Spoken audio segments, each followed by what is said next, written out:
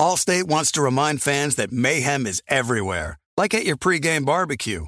While you prep your meats, that grease trap you forgot to empty is prepping to smoke your porch, garage, and the car inside.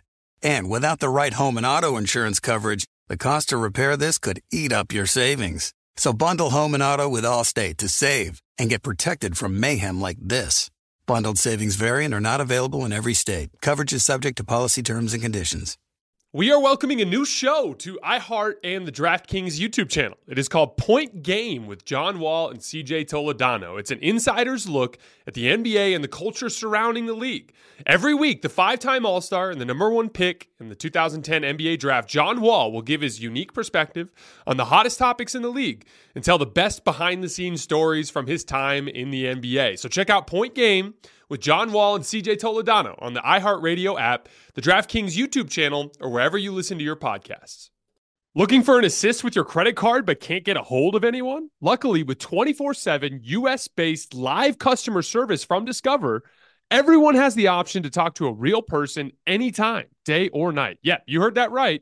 You can talk to a real human in customer service anytime. Sounds like a real game changer if you ask us.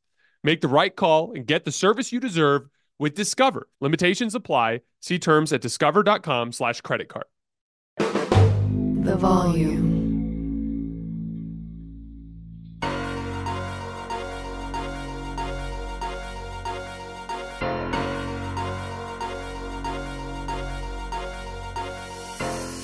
All right, welcome to Hoops Tonight here at The Volume. Happy Wednesday, everybody. Happy NBA Finals Eve. Coverage of the NBA Finals here at Hoops Tonight is brought to you by Chase Freedom Unlimited. How do you cash back? We're going to prime for Game 1 by bringing on the guys from Sesh. Logan and Carson going to come on. I have a lot of interesting stuff that I dug up during my NBA Finals preview on Tuesday morning. And so we've got 4 questions from this series that we're going to dive into. I'm going to start with the biggest problem. Is there any chance that Miami can slow down Nikola Jokic? And before I tee this one up, we'll start with Logan. Before I tee this one up for you, I have a crazy stat. So in my film study, per Synergy, the Denver Nuggets posted up the Miami Heat 30 times in their 2 games this season and scored an astonishing 47 points on those 30 post-ups, which is over 1.5 points per possession. It wasn't just Jokic. There's a lot of Aaron Gordon beating switches as well, a little bit of Jamal Murray. But the reality is it's a Jokic problem, because even when I was watching them spam Aaron Gordon post-ups on Kyle Lowry, it was a lot of Nikola Jokic identifying the mismatch, placing the off-ball players where he wanted them, and making that post-entry pass from the left wing. So my question, both of you guys, we'll start with Logan. Is there any chance that Miami can slow down the attack of the Denver Nuggets and Nikola Jokic? Yeah, we answered this question on Nerd Sesh. I think if Eric Spoelstra or Jimmy Butler can find like a rabbit foot or a 4-leaf clover, maybe, or maybe they go and rub as many old lamps as they can and can get a genie to pop out with some wishes, I think they can get it done. No, I don't think they really have a prayer at slowing down Jokic. Jason, you mentioned those crazy post-up numbers too. Carson mentioned a crazy stat on our show. The Nuggets have also been one of the best teams against the zone point blank per Synergy too. I mean, I don't really know personnel-wise or schematically-wise what the Heat can do to slow down this attack, right? Because I think a lot of people are going to look at this matchup and they're going to go, oh, Bam Adebayo is one of the best defenders on planet Earth. You stick him one-on-one on Jokic, maybe they can slow him down a little bit. It's just not that simple, man. You know, I look at the 2-man game with Jokic and Murray, and that's what really causes problems is all the switches that this Nuggets offense creates. The Heat don't have the personnel to be really switchable. They don't have the personnel to stick another guy on Jokic and have Bam in kind of that rover off-ball role the way the Lakers were. I think the Lakers were the best defensive matchup that we saw for Denver in all of these teams in the playoff field. They had a lot of big physical guys like Hachimura, like Vando, like AD, and that still didn't matter. The Lakers got swept, and I also agree with you guys. I think AD is the best defensive player on planet Earth. So, yeah, I mean, short answer, I think it would take something spiritual. I think it would take cosmic entity guys. I think it'll take something. I think it'll take a lot of praying for the Miami Heat to slow down this offense. I don't really think that they can do anything schematically to slow them down. I just kind of think they're outmatched. I know that's a boring answer, but I think the Nuggets have the most talented offense in the NBA, the best offensive player who's just an unsolvable puzzle. Whatever you throw at Jokic, he has an answer for you. You can't throw him doubles. He will find an open shooter. You can't put one guy on him because he's going to bully that matchup. No, I think it's going to take a lot of luck and maybe some lucky objects too for the Heat, man. I don't really think they have an answer for the offense or Jokic. You need Spoelstra to run out on the floor as a sixth defender is what you need. It wouldn't hurt, but I also don't think that there's really an answer in this series because I think that Nikola Jokic is effectively unstoppable offensively. And this run, he's 30, 13, and 10 on 62% true shooting. I believe in the midst of one of the handful of highest offensive peaks we've ever seen because he is arguably the best playmaker and scorer alive right now and has such a tremendous versatility to the number of ways in which he can kill you. And I just think you run down the Heat options one by one, like Logan mentioned. You try Bam on Jokic in single coverage. I just think that's a mismatch. Bam is an awesome defender, one of the 5 best on the planet, in my opinion. But his primary defensive value is as a team defender. His immense switchability, his IQ, his value as a helper and rim protector. One-on-one defense, you're looking at a 6'9" guy with a 7'1" wingspan. He is simply not big enough to affect Jokic in a meaningful way. And by the way, nobody really has been. I mean, we've seen him go up against massive elite defensive players with tremendous length. Rudy Gobert in single coverage, Anthony Davis in single coverage, and he cooked both those guys so thoroughly that the best option for those teams became, okay, let's put another big, strong body on him so then we can have our best defenders and help.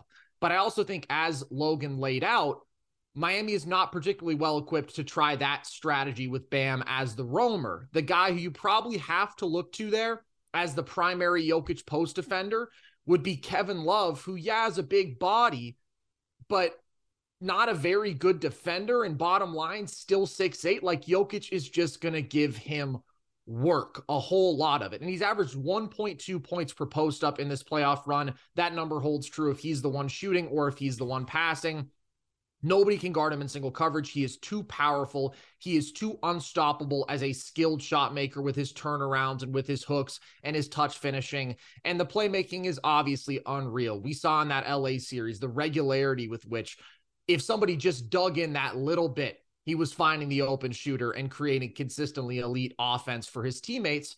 And then the weapon for Miami this entire playoff run has been the zone. We saw it give Boston fits in multiple games. We saw it give New York fits. I do not think it works against Denver. As Logan mentioned, the Nuggets were a 93rd percentile offense against zone this year, almost 1.2 points per possession, just ridiculous.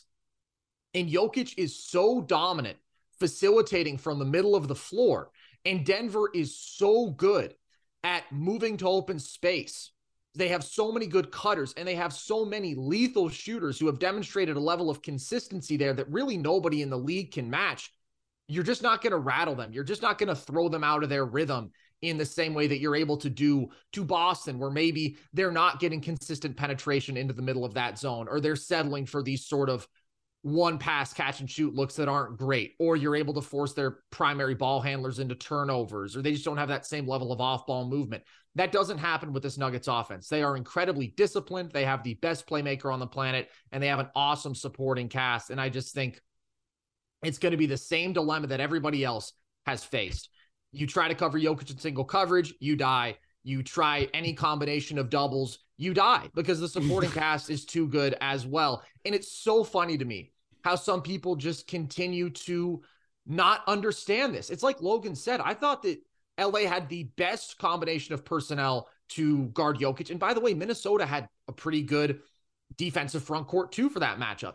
And against LA, Jokic went out and put up 28, 15, and 12 efficiently. We had some guy in our comments section yesterday say that it's simple. All you got to do is front him with Bam, and then you double with one of the guards, and Jokic can't handle that. It's like, oh yeah, you're just going to fluster him off the catch. It's not like against these zone looks. Literally the second he touches the ball, he has it out to a shooter. He's just a different breed. He's the best player alive. And I think that's why you're looking at such a mismatch here, because nobody can take away what he and this Denver offense does. I'm glad you mentioned the supporting cast, because it's an important part of this. Like, Here's the thing. I do believe Jokic is the best offensive player in the league, but I don't think it's by some massive margin. Like generally speaking, throughout the NBA history, there's 3, 4, 5 guys at any given moment that are the ultimate conundrum, which is you can't guard them on an island and you can't guard them with double teams because they can pass out of it. Like LeBron's been like that. Steph's been like that over the years. That's not necessarily unprecedented. What makes it unstoppable is the ultimate supporting cast. Aaron Gordon being the perfect deep seal, vertical threat, offensive rebounding threat, who can also beat post mismatches, with KCP and Michael Porter Jr. not just as good spot up shooters, but utterly deadly spot up shooters. Like if you literally flipped Michael Porter Jr. for Grant Williams, the whole thing crumbles, because once those spot up shooting numbers go from I literally cannot afford to leave this guy open to I can kind of live with it, it trickles down. And that'll be the really interesting phase of Nikola Jokic's career, is as it kind of fades to the point where, because of the CBA, they have to pinch some pennies on some of the role players. That's where it'll get a little bit more complicated. That's why I consider this Denver team. I was talking about this with our colleague Liv yesterday, but I view this Denver Nuggets team as an echelon above even other recent NBA champions, in terms of the fact that, like, I really do think they are exceptionally dominant, and what they're doing now is really impressive. Think of it like this. Like, they actually kicked the shit out of the Suns more than they kicked the shit out of the Lakers. Just didn't show up in the series score. 3 of the 4 wins were like nasty blowouts, right? And it took these otherworldly shooting performances from Devin Booker to eke out a couple of wins. But like, the Lakers actually played them super close in all 4 games.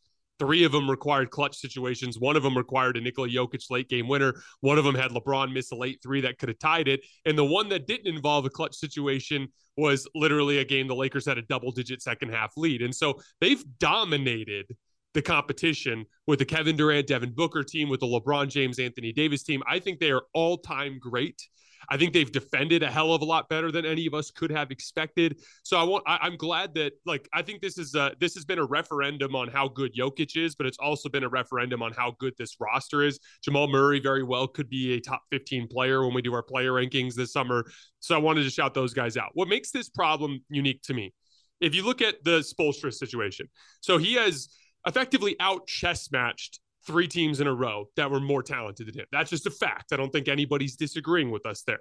So why is it that Spoelstra doesn't win the title every year then, if his coaching advantage is that big, especially since there have been more talented Miami Heat rosters? Hell, even last year, I would argue, they were more talented. They had healthy Tyler Herro. They had PJ Tucker. They had more size and athleticism. It's a totally different team. So why is it working this year? That's what makes this particular matchup interesting to me. Every single one of the 3 teams that Miami beat on their way to the NBA Finals didn't just have weaknesses, had glaring weaknesses in their half-court offense. For Milwaukee, it was Giannis's inability to make free throws and to make shots over the top of the defense, and the inconsistency of Drew Holiday and Chris Middleton, who was coming off of an injury. In the second round, it was Julius Randle crumbling into oblivion and the spot-up shooters all going cold, which left Jalen Brunson as their only solid half-court option. So they were really limited in the half court offensively. And for the Boston Celtics, it was 2 primary shot creators that are not playing at a superstar level, and surrounded by shooting that was not elite. Guys that can make shots, but guys that weren't knockdown shooters, so they could go cold for extended stretches. So what that provided Erik Spoelstra was opportunities for coaching to play a massive role in the series, because he effectively was able to capitalize on those weaknesses in all 3 rounds and route to an NBA into a berth in the NBA Finals. In this particular series, there is no role, in my opinion, that coaching can play to disrupt this Nuggets offense. In fact, if Miami wins, I think there will be a very clear reason why. It'll just be uncharacteristic cold shooting from every Nugget. Like, Michael Porter will just go cold. KCP will just go cold, because let's call it what it is. They shot the lights out against the Lakers, which that's what they're capable of. But I find it extremely unlikely that any sort of schematic approach is going to disrupt what the Nuggets can do offensively. You talked about the zone, like, and for the people who don't understand, it's really basic.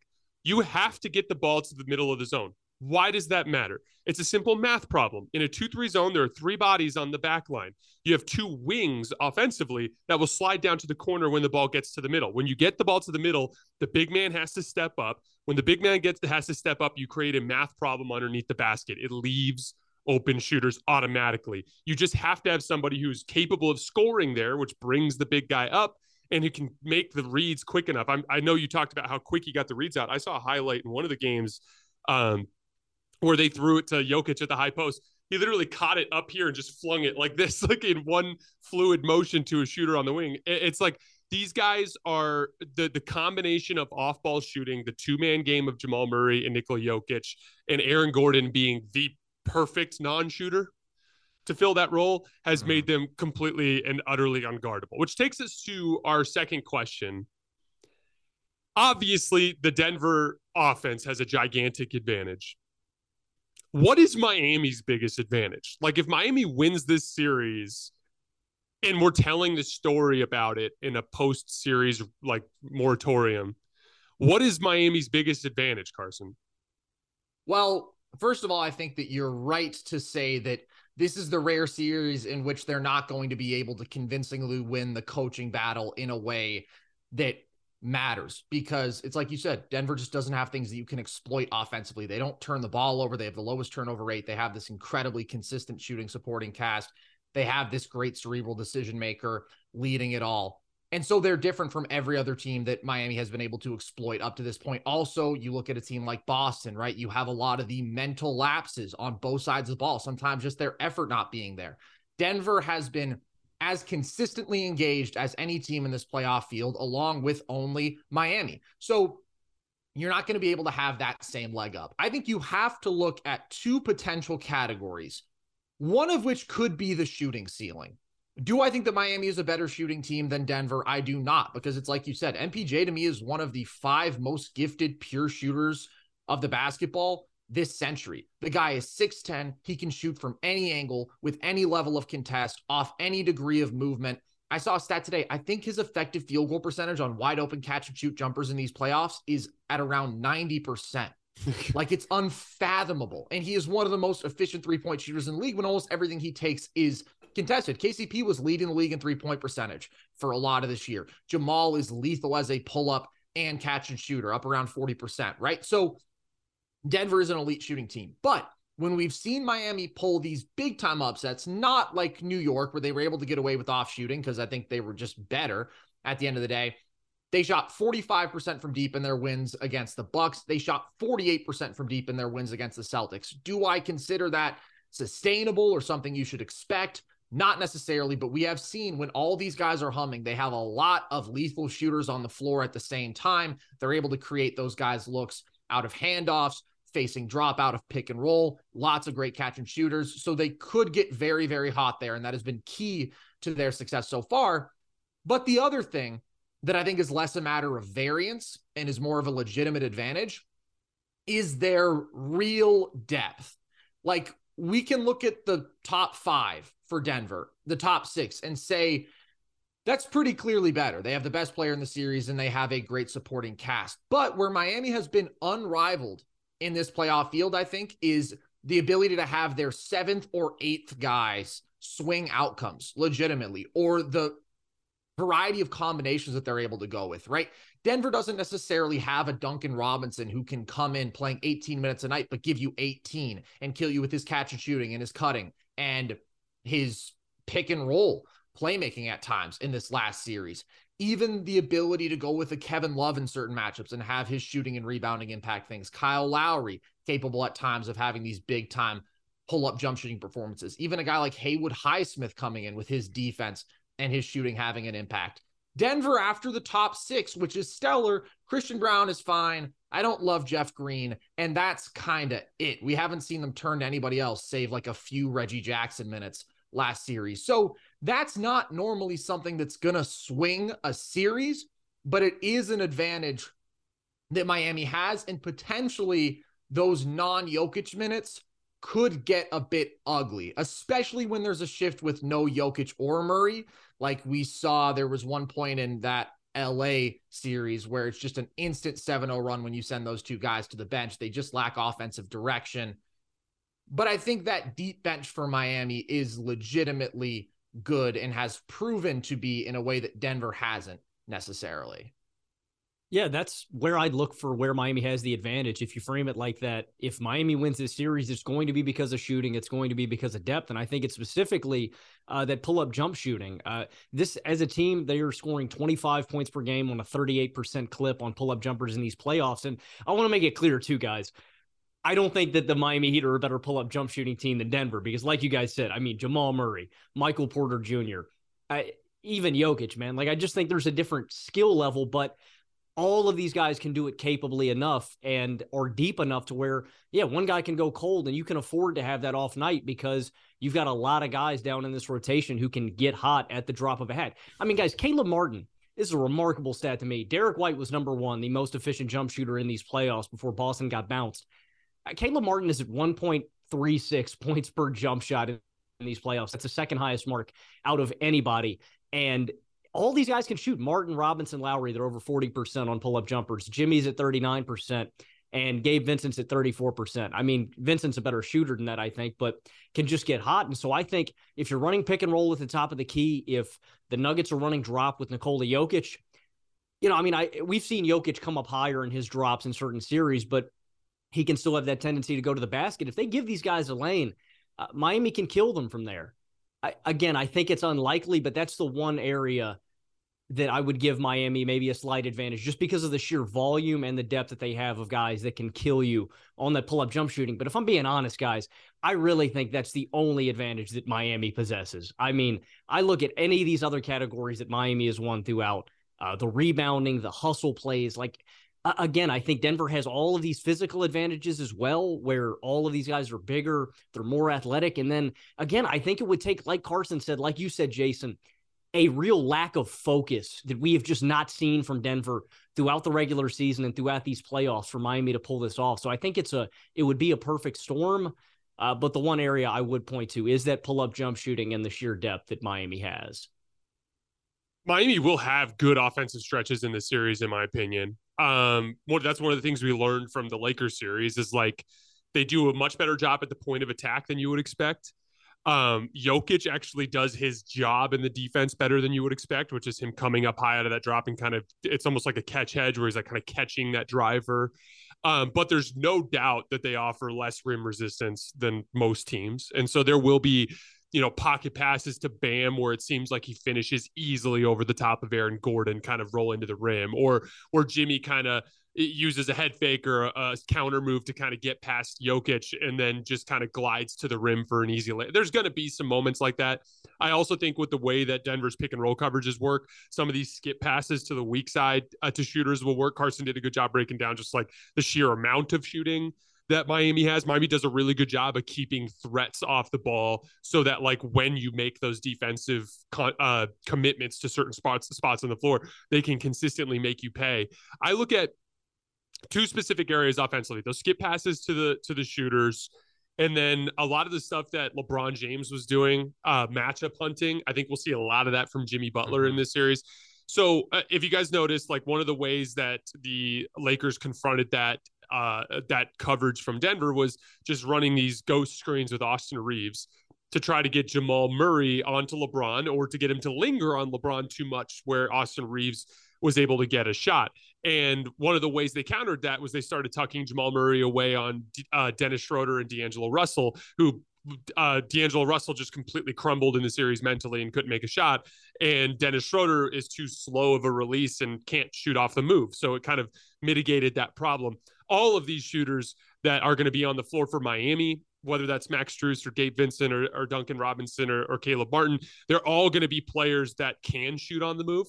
And so that will put Denver in a little bit of a predicament where they're going to have no choice but to put Jamal Murray on a guy who's capable of making them pay in pick and pop situations. So I do think we'll see a lot of Jimmy Butler matchup attacking. He had 7 post-ups and ISOs in the 2 games this season, scored 9 points on them. Ironically, the ones that he didn't succeed super well on, I thought were the Jokic possessions where he tried to ISO Jokic. Jokic does a pretty good job of anticipating his moves and baiting him into long contested jump shots. But he had a lot of success attacking Michael Porter Jr. He attacked Jamal Murray as well for those classic little short jump shots that he's been hitting this entire playoff run. So they're going to have offensive moments. Their biggest advantage is Jimmy Butler is basically just another version of LeBron, which, by the way, I thought LeBron outplayed Anthony Davis in the last round. I thought it was the one round in this playoff run where LeBron outplayed AD. I thought AD outplayed him in the previous 2 rounds. So that specific type of player, that big playmaking forward, is the specific type of player that can give the Nuggets some problems, but it's just like juxtaposed with what the Nuggets do. It's like they're just gonna get 120 points. So where are you getting your 120 points? Like where, Yeah. That's why I said in my show, like they're gonna need some sort of otherworldly offensive contribution. I watched all of Bam Adebayo's post-ups and ISOs against Jokic. He had a couple quick moves in there that looked okay, but it's a lot of him settling for those tough fadeaway jump shots in the lane that he's just not making right now. And he seems to have completely lost his confidence after what happened in that Boston series after he smoked that hook shot right at the rim there in the second half of Game 7. So, yeah, it's just I just don't see a universe where that advantage is enough. And Carson, you mentioned this, and I think this has been the most important thing about Denver. They have been the team that doesn't seem susceptible to the ebbs and flows of desperation. Like they, like I've seen them face desperate teams and consistently play to the same level from an effort standpoint. They would have swept Phoenix if it wasn't for Devin Booker undergoing literally an out of body experience as a pull-up shooter. So I think a sweep is on the table. I can't pick a sweep because I've been so wrong about Miami in this playoff run that like I refuse to make that mistake again. But like let's just put it this way. I have a flight to Bozeman, Montana for a relaxation trip away from the Arizona Heat after Game 6. And I thoroughly expect to be able to make that flight without having to work a Game 7. That's where I'm at right now. So from there, let's move on. Allstate wants to remind fans that mayhem is everywhere, like at your pregame barbecue. While you prep your meats, that grease trap you forgot to empty is prepping to smoke your porch, garage, and the car inside. And without the right home and auto insurance coverage, the cost to repair this could eat up your savings. So bundle home and auto with Allstate to save and get protected from mayhem like this. Bundled savings vary and are not available in every state. Coverage is subject to policy terms and conditions. We are welcoming a new show to iHeart and the DraftKings YouTube channel. It is called Point Game with John Wall and CJ Toledano. It is an insider's look at the NBA and the culture surrounding the league. Every week, the 5-time All-Star and #1 pick in the 2010 NBA Draft, John Wall will give his unique perspective on the hottest topics in the league and tell the best behind-the-scenes stories from his time in the NBA. CJ will bring his A-list comedian buddies to keep it light and fire off some hoops takes. Plus, John will be inviting current and former NBA players, friends, and teammates to join the show as well to give their unfiltered accounts of what really goes on in the league from a player's perspective. So check out Point Game with John Wall and CJ Toledano on the iHeartRadio app, the DraftKings YouTube channel, or wherever you listen to your podcasts. Looking for an assist with your credit card but can't get a hold of anyone? Luckily, with 24/7 US-based live customer service from Discover, everyone has the option to talk to a real person anytime, day or night. Yeah, you heard that right. You can talk to a real human in customer service anytime. Sounds like a real game changer if you ask us. Make the right call and get the service you deserve with Discover. Limitations apply. See terms at discover.com/creditcard. Obviously, we have 2 players in this series that are kind of regarded as upper echelon players, but are missing the ultimate achievement, which is the NBA Finals. And I said this on my show, but like to me, the finals are so sacred. And every year when we get to this time and I see the finals moniker and the logo and I see the commercials and I see the ABC intro video and all those different things, I'm always reminded why this matters so much to me and why I don't give, I don't give the place in the hierarchy of the league to guys that haven't won a title yet. Because I think this is the ultimate test for a basketball player. And as good as Jokic is, I think it's fair that I'm like, hey, let me see you do it at this stage first, before we kind of give you that credit. But no matter what, 2 weeks from now, we're going to be looking back. And one of these guys, Jokic or Jimmy Butler, is going to be stamped as an NBA champion and a finals MVP. So my question for you guys, who has the most to gain from an NBA finals win? Let's start with Logan. I think both of these guys have a lot to gain from an NBA Finals win. Like you said, I think a lot of people are going to wake up if Jokic gets this ring done to the fact that he is the best player on planet Earth. And I understand.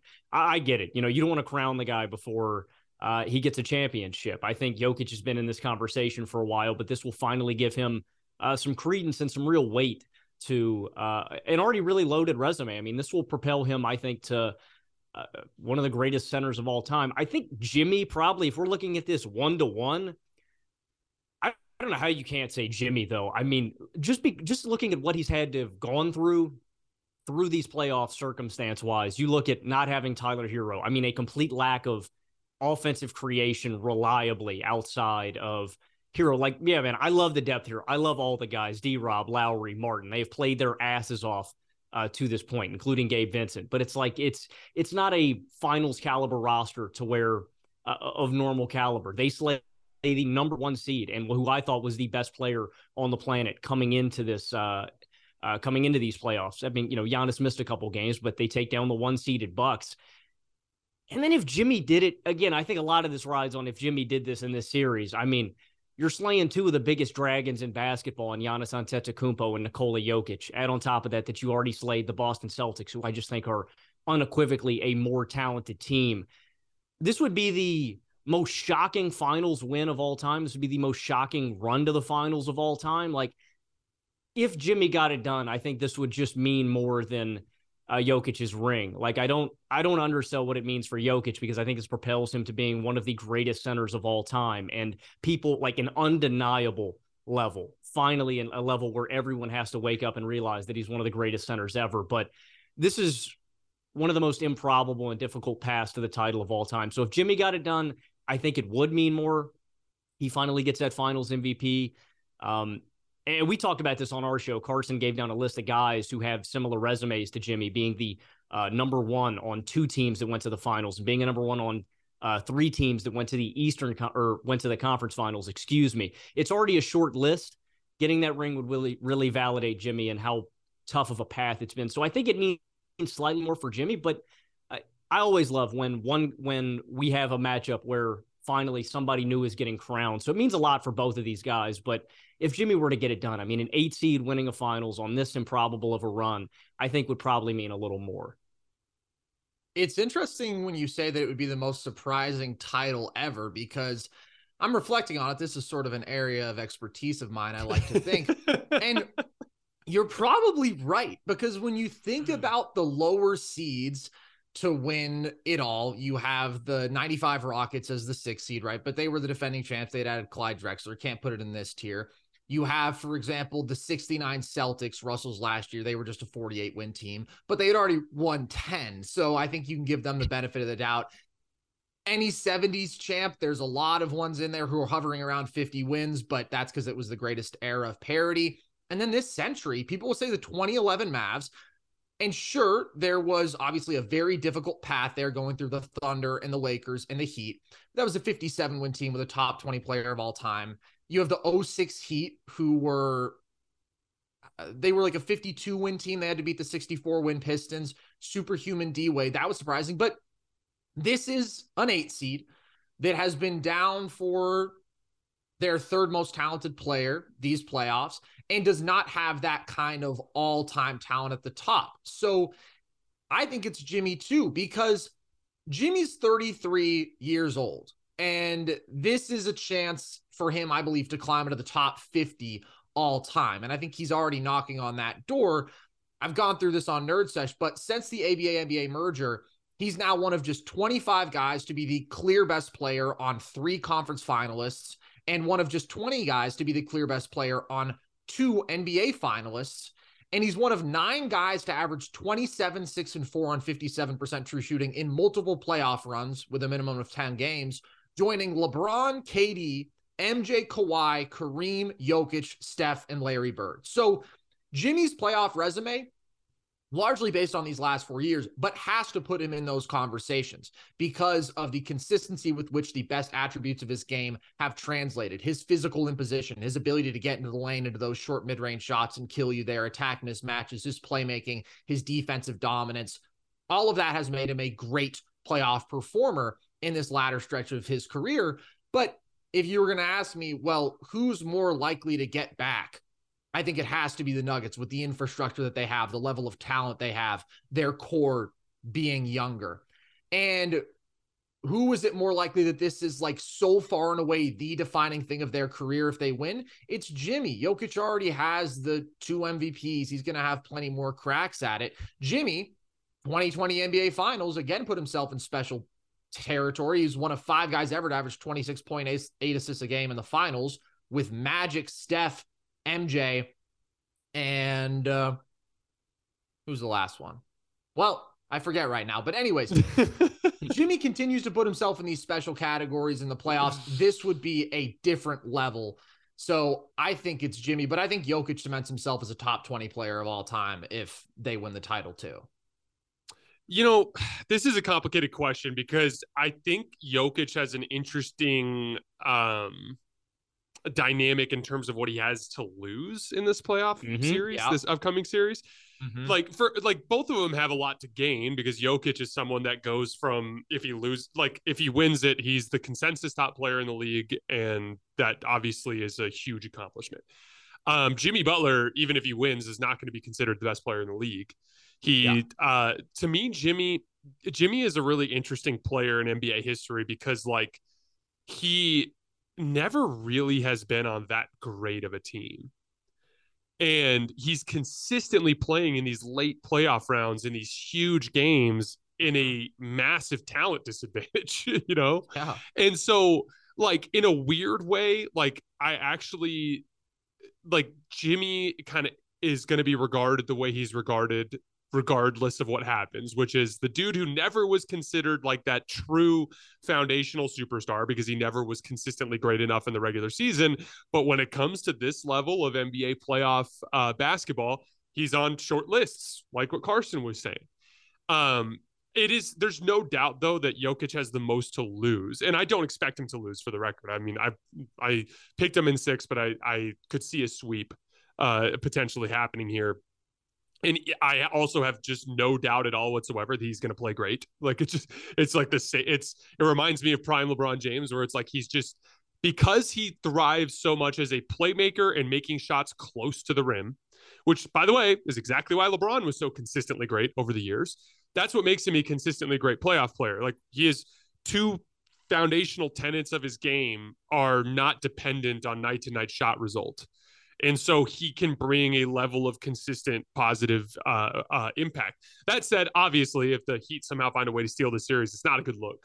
And it would probably require a disaster of a defensive performance from him. So he certainly has the most to lose. But I mean, here's the thing. As far as I'm concerned with Jimmy Butler, he will always be regarded the way that he's regarded now, regardless of what happens, because of the simple fact that like everyone knows he's that guy that like, it doesn't matter who's on his team. It doesn't matter what his regular season record is. When you have to see him for 7 games, it's going to be a royal pain in the ass. And that's kind of like, that would be the best way that I'd break it down to my children one day. If they were like, hey, who the hell was Jimmy Butler? Why do we care about him when he didn't average what LeBron averaged or whatever? You know, that's what we're going to say. So, all right. I said Nuggets in 6. Let's get picks from you guys. Let's start with Carson. Who do you pick in this series and how many games? I'm taking Nuggets in 5.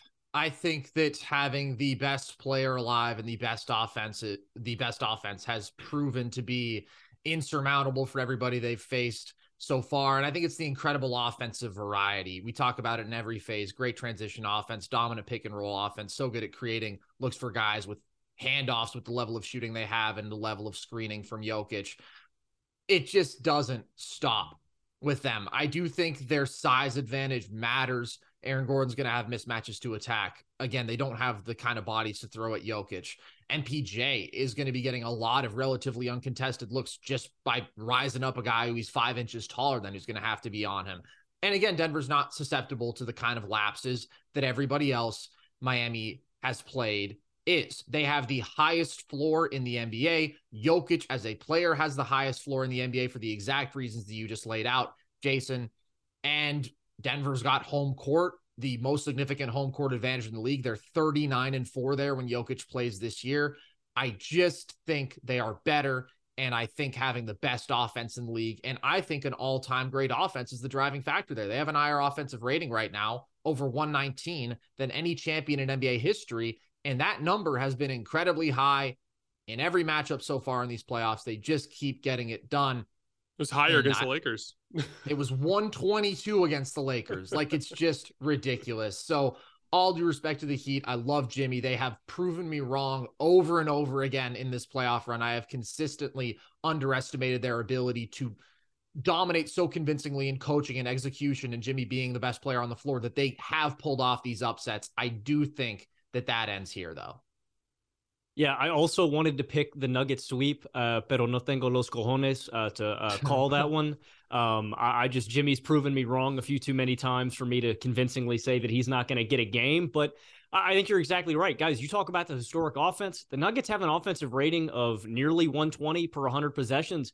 It's the highest offensive rating through the conference finals before an NBA final since the 2017 Cavs. I mean, they are a special offense led by Jokic and Murray. Like, I just think for the Heat to win this, it would take an uncharacteristically bad series from Denver in every facet of the game. And all of the categories that Miami has won up to this, the hustle plays, the outlier shooting. And I don't even know if we can say it's really an outlier. They're a 39% team from deep, but I think it would take a superhuman effort from Jimmy. I would think it takes this team shooting over 40% from deep on the whole.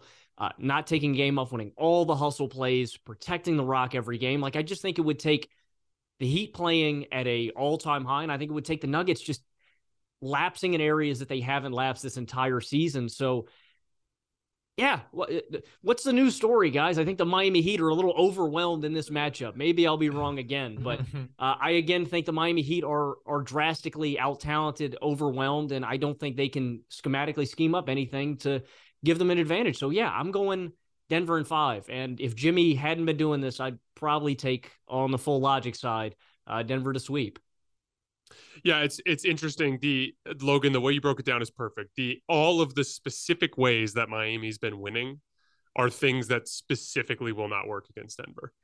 And that's what makes me worry about a sweep. And again, like, you just know Miami's going to find a way to compete in some of these games, but it's just, I could see it ending sooner than later as well. All right, guys. So here's the deal. My guess is we might see you guys at some point over the course of the series if it gets interesting. If it's a sweep, maybe not. But I think the day after I get back from Montana is the draft. I would imagine that at the very least, I'll see you guys for some draft content on the day of. Always fun chopping it up and talking basketball with you boys. I appreciate it as always. To the listeners, as always, we appreciate you guys. We will be back tomorrow night after the final buzzer of Game 1 of the NBA Finals to break it all down. I'm sure the Nerd Sesh guys will as well. We appreciate you guys, and we'll see you tomorrow.